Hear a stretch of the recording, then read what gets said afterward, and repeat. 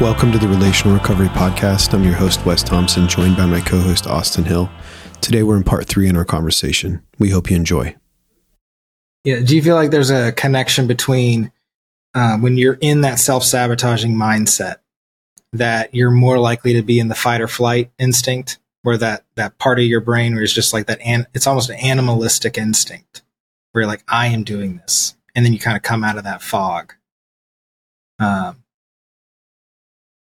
To me, it sounds like I'm trying to think how to talk through this.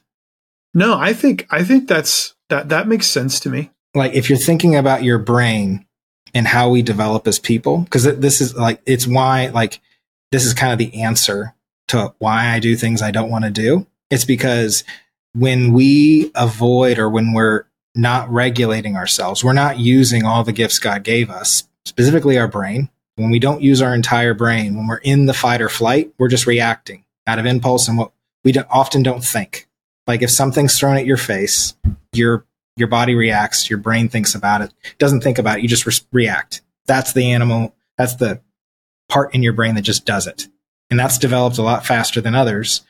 The thing that happens when we know we've started to mature is when your brain's fully developed and that the frontal lobe at the very big front of your head, which happens around the age 25. Yeah, which happens around 25. And then you can start problem solving and thinking. It's why men usually under 25 do some really crazy stuff.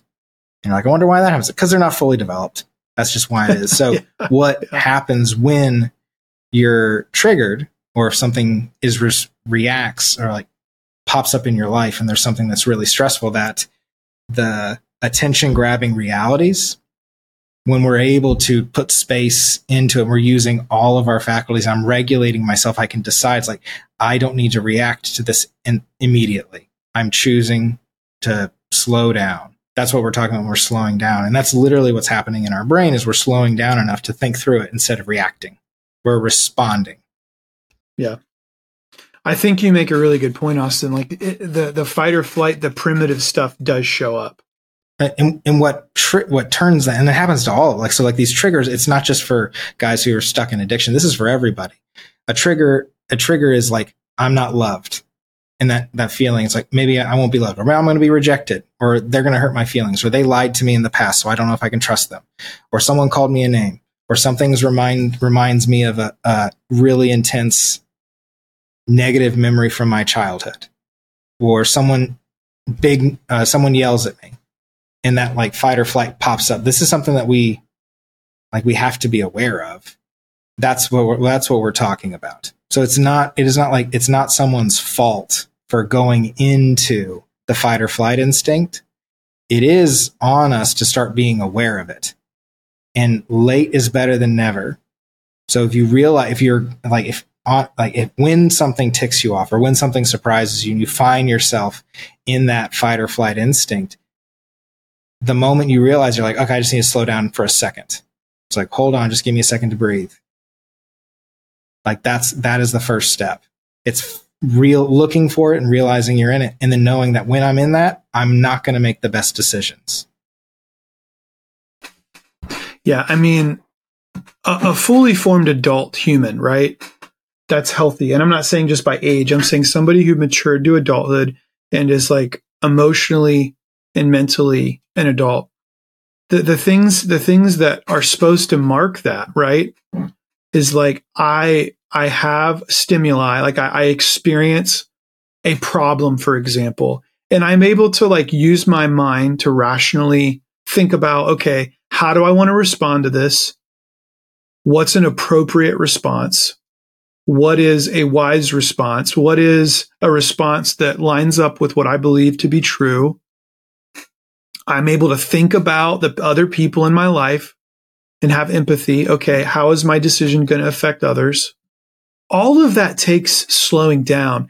And to your point, fight or flight, just it's that primitive our survival that when we're faced with negative stimuli, our brain floods with chemicals that we haven't built up the ability to tolerate.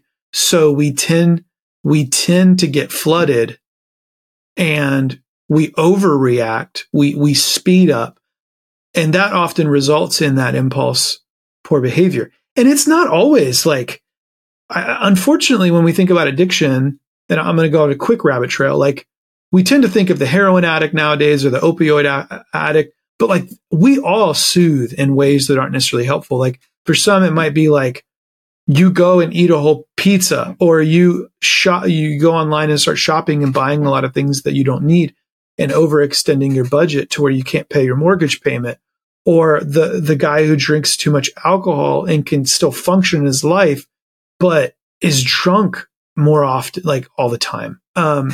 We all soothe in ways that aren't helpful because we haven't fully developed the tolerance to deal with some of the negative stimuli in life. And that's why the goal in rearing children, one of the goals is to be able to do hard things well.